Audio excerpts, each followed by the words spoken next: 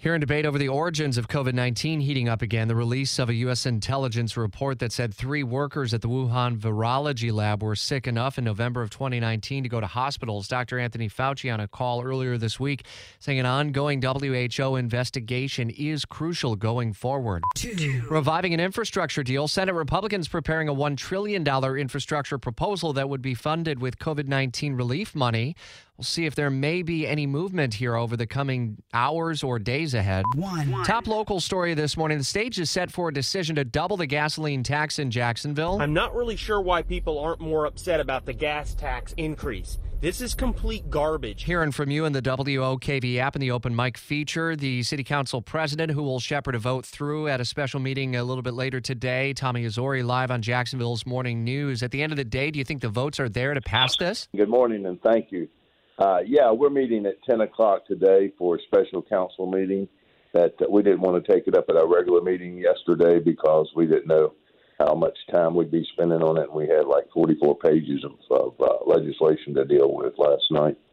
But, it'll come up at 10, and each of the council members will have an opportunity to speak to it for 3 minutes, and then we'll maybe have some floor comments, and we'll move on from there. It should be probably get passed sometime during the early hours, 10 or 11 or 12 o'clock.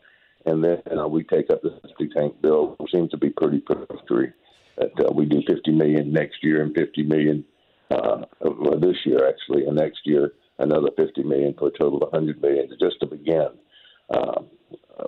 showing some sustainability as far as moving forward on septic tanks, which we have thousands upon thousands of failed septic tanks in this city.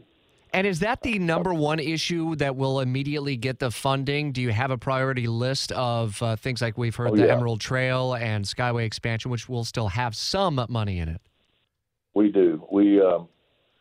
That's what it's all inclusive, really. You got the gas tax money that starts getting collected. Let me make sure that they know that the public is at January 1, 2022. But we begin our capital improvement projects this October 1. When the budget commends, the city and the JTA will begin starting the projects on October 1 of 2021 when our fiscal year begins. So it's exciting. And the Emerald Trail, the 30-mile Emerald Trail will be included. It's a $132 million project out of the JTA funds. And then our projects, we have 72 that we have on our list right now in every district of Jacksonville and countywide, of course.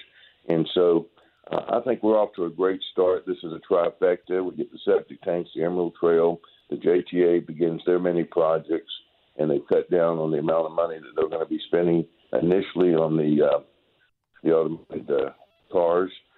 And I think they've come up with a good plan. Skyway hadn't been very popular over the last 30 years, but downtown hasn't been very popular either. So we've had a lot of business down there. But now we're growing. We have about 6,000 people living in Jacksonville in the downtown area. We expect to get about 10,000 over the next several years or more. And not several years or more, but several years.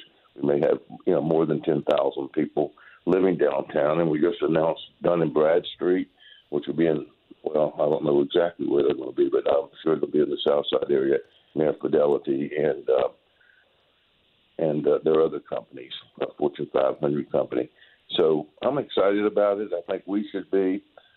Nobody likes the tax, of course, but I think that with Nassau County having one and Clay County having the 12-cent tax as well, and then St. Johns County contemplating it, it's going to be all in the area. $45 average, maybe $42 average cost per year. And that's a small price to pay, I think, for all of us as we address some of the long past due needs of Jacksonville with drainage and sidewalks and street repairs and new street construction and resurfacing and all the rest of it is attendant with all the needed issues that need to be addressed in Arlington, South Side, the beaches, and the west side of Jacksonville. So it's I think it's a good package. It's a good package because I think it's going to be a legacy for our council and the mayor's administration and the mayor's office.